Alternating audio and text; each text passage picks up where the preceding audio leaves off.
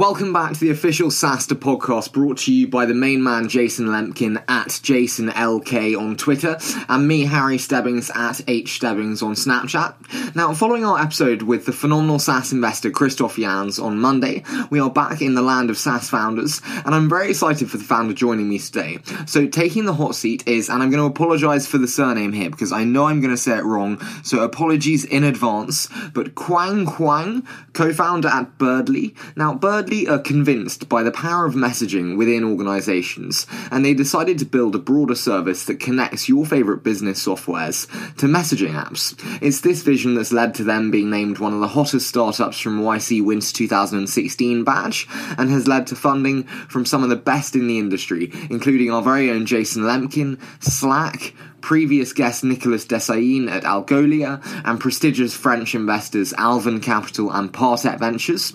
However, enough from me, so without further ado, I'm delighted to hand over to the main man, Quang, co-founder at Birdly. Good, that's perfect. Okay, I think we're warmed up. Quang, thank you so much for joining me on the official SaaStr podcast today. I've heard so much about you, so it's absolutely fantastic to have you on the show. Thank you for having me.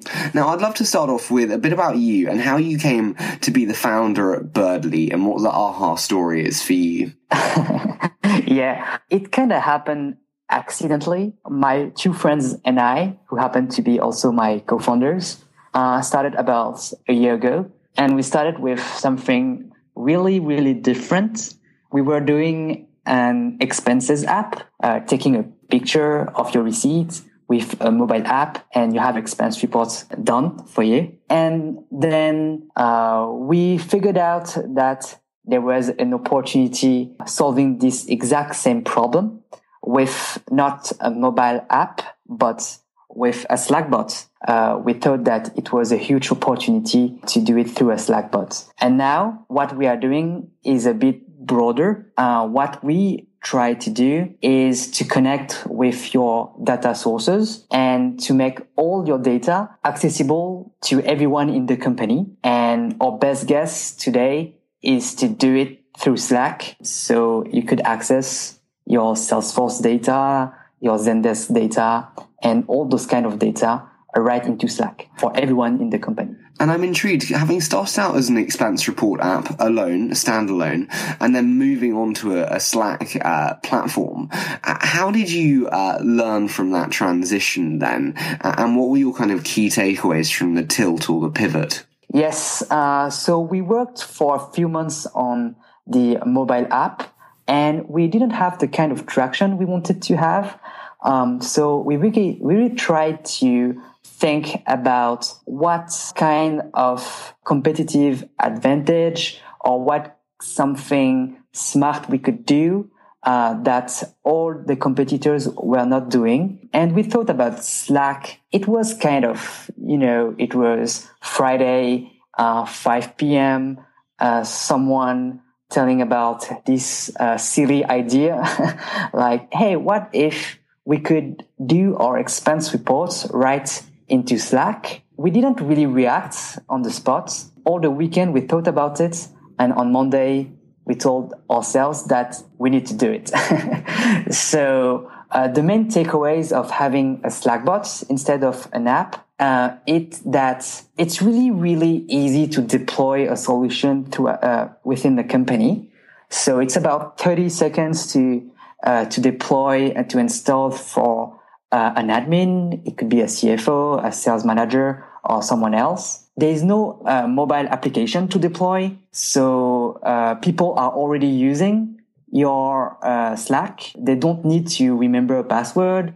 They don't need to create an account. They don't need to learn a new user interface. If they have questions, like they can directly ask the bot, and the bot can answer really through a friendly way. We wrote a blog post about it, but our customer support became our product, and our product became our customer support. You know what I mean? But what were your personal learnings from it? Not the benefits of moving to Slack, but your personal learnings, like it's okay to pivot as long as you keep the same vision.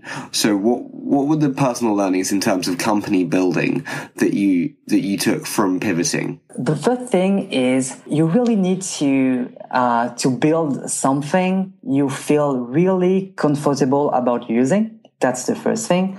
And we had a mobile application, and we used our application, but we felt the pain of having another tool. We were using Slack since the beginning, since the beta. So when we pivoted to Slack, everyone in the company were using the tool right away without any complaint and without any extra effort.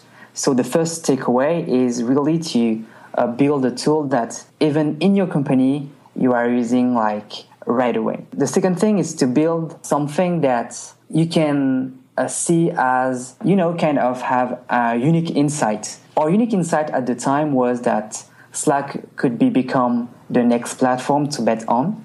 When we began our Slack bots, I think there were kind of 2 or 3 Slack bots in the world. So now there are many, but it was about, I think it was 6 or 8 months ago. So when you have a strong belief, like we were using Slack a lot, we were building a lot of bots ourselves for our personal use. So we had a strong belief and kind of unique insight that didn't have the competitors. And now we still are a lot of, leverage on this, meaning that we are trying to ask ourselves, okay, what do we believe that our competitors don't believe, or competitors like just didn't see yet? You know what I mean? Mm-hmm. One that I can't help but touch on, and I've spoken about it with quite a few kind of bot experts, and it's the business model for bots. And so how do you approach the business model for bots? Affiliate models are clearly not incredibly profitable for the producers.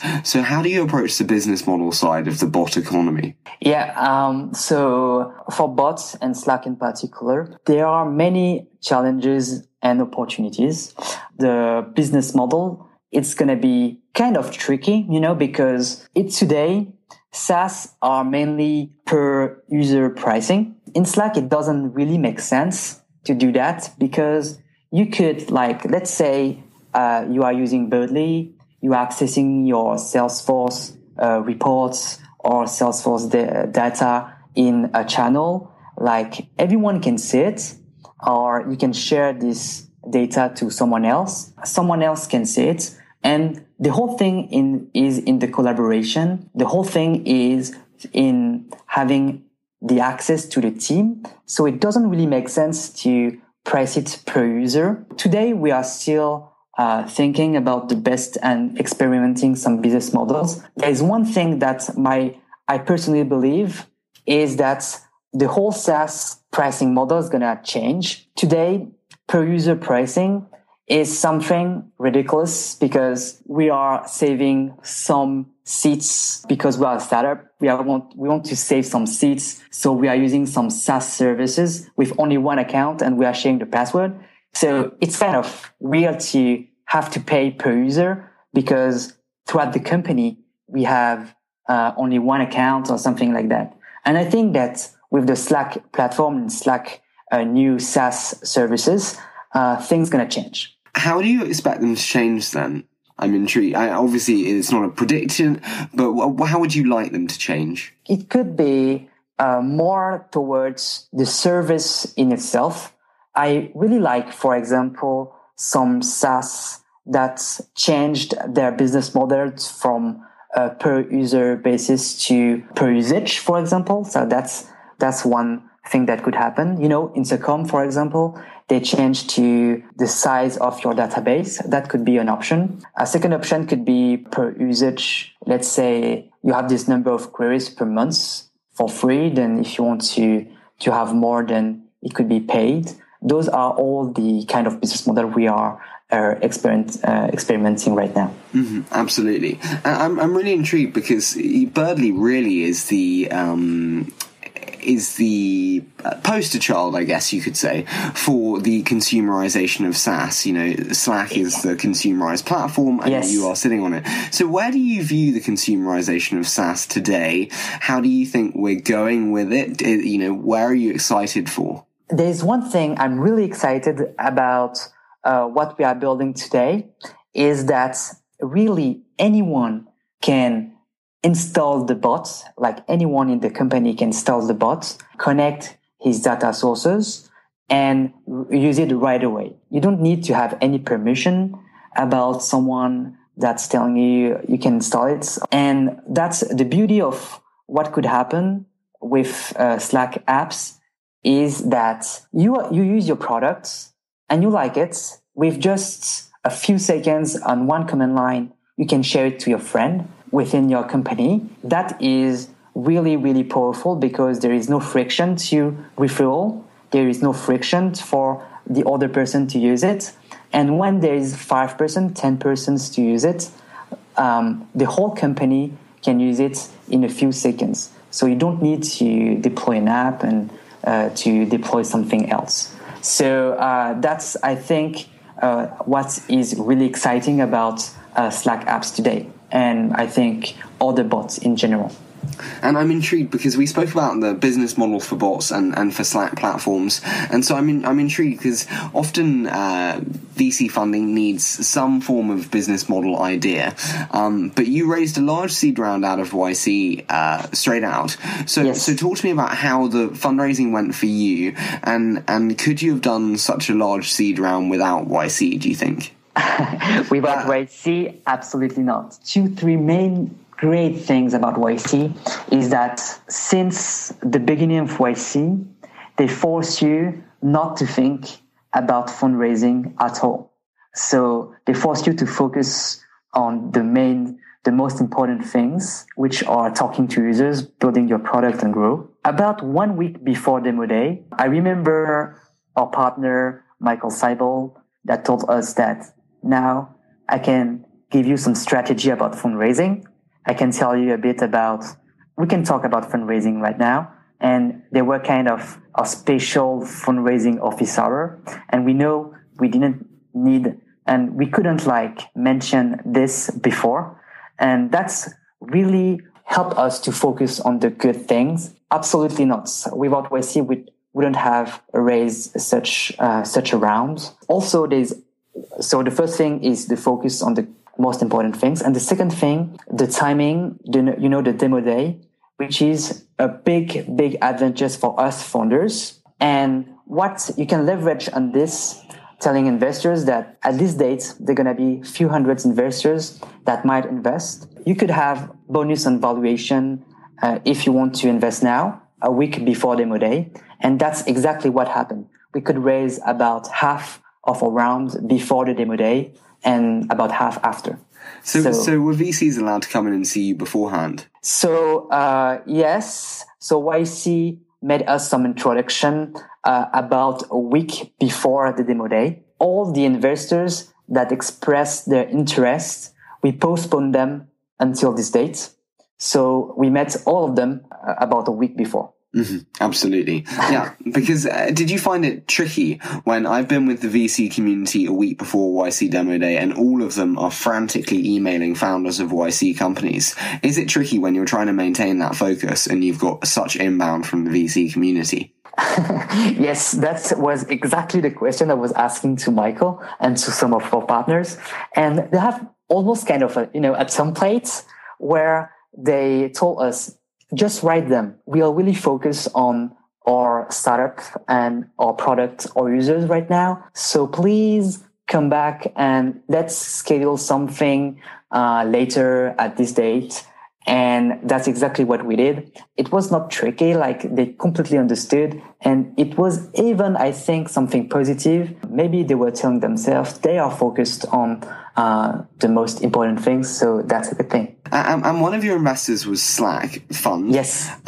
So what did you learn and what are the benefits from partnering for you then with Slack as a fund? We had really early discussion with Slack, even before YC, because we were among the first Slack bots in the world. They expressed their interest very early and they mentioned the fund really early to us. And that's exactly what we told them is, let's postpone until the end of YC. So that's what they did. And about a week before YC, they invested and they were among the investors that invested before the demo day. They were very supportive and very helpful, especially in the beginning when there were fewer Slack bots.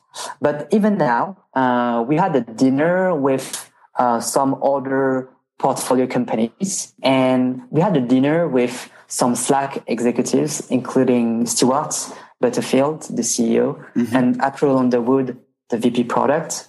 And it was really interesting, really a great way to build connection and for them to gather feedbacks about the platform, about what we are building and what difficulties we are facing to build on top of their platform. And it's a good way for us also to ask any question about the roadmap and about what we can expect in the future. There's one last thing is that they have kind of a beta program. They have features that they are releasing in advance to us. They released about 1 or 2 weeks ago the Slack buttons. They mentioned it and they opened it to us about 2 months ago. So we could build things in advance. So that's also a really interesting thing. That's a big bonus, though.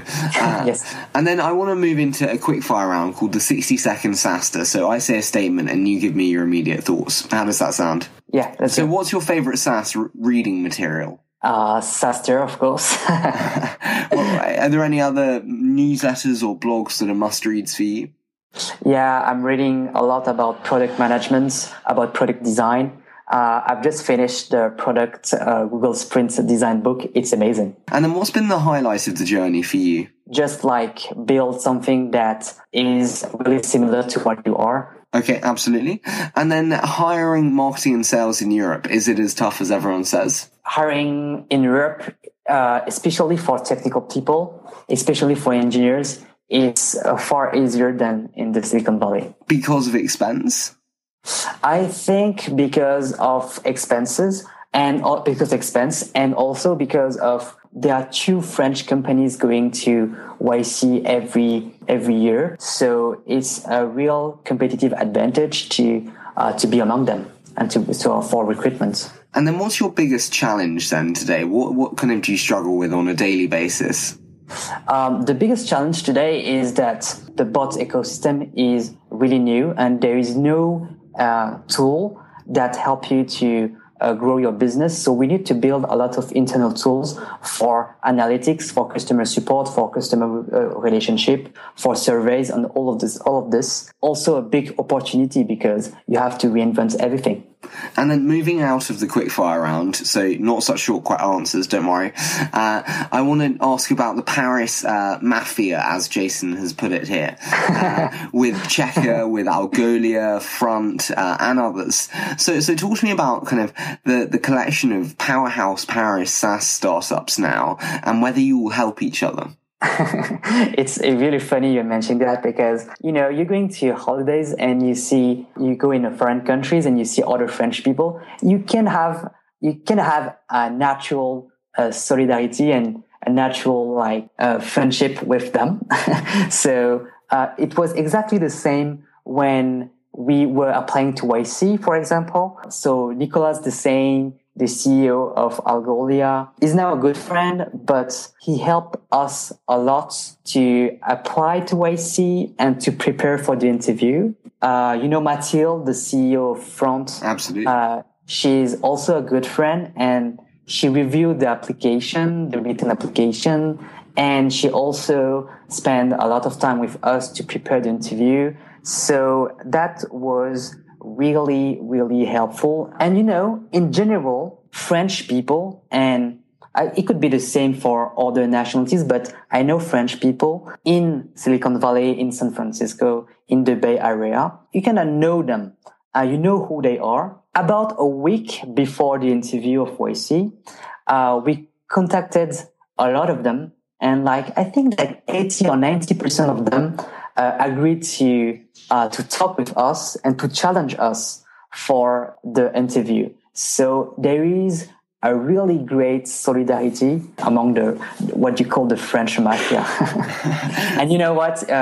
Among our investors, we have three YC French YC alumni. And then I want to finish today by talking about coming to America and where you're at now in your geography and when you think startups should make the move to America. For now, we are in Paris, but we'll come very, very soon enough. We want to come to America.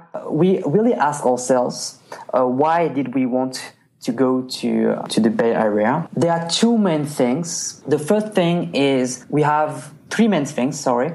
The first thing is that we have many of our investors there. The second thing is that we have our partners there, Slack, Salesforce, and all of the ecosystem, including Zendesk, Intercom, Stripe, and all of the data source we are connecting.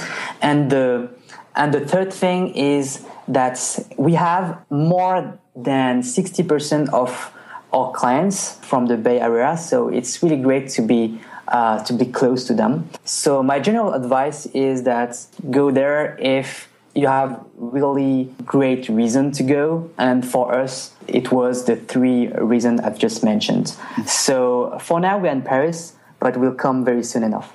Quang, it's been absolutely fantastic to have you on the show today. Thank you so much for joining me and telling me all about the Birdly journey. Yeah, thank you so much. Again, a huge hand to Quang for giving up his time today to come on the show, and absolutely fascinating to hear how he thinks we're going to see a revolution in the SaaS pricing model. And if you're loving all things SaaStr, then you can head over to SaaStr.com, where you can find a whole host of articles, podcasts, core answers from Jason. It really is a must, and that's at SaaStr.com. Or you can follow me on Snapchat at hstebbings with 2 B's, or you can follow Jason Lemkin on Twitter at JasonLK. As always, we're so very grateful to all your support, and we look very forward to bringing you Monday's episode with Cindy Padnos, investor at Illuminate.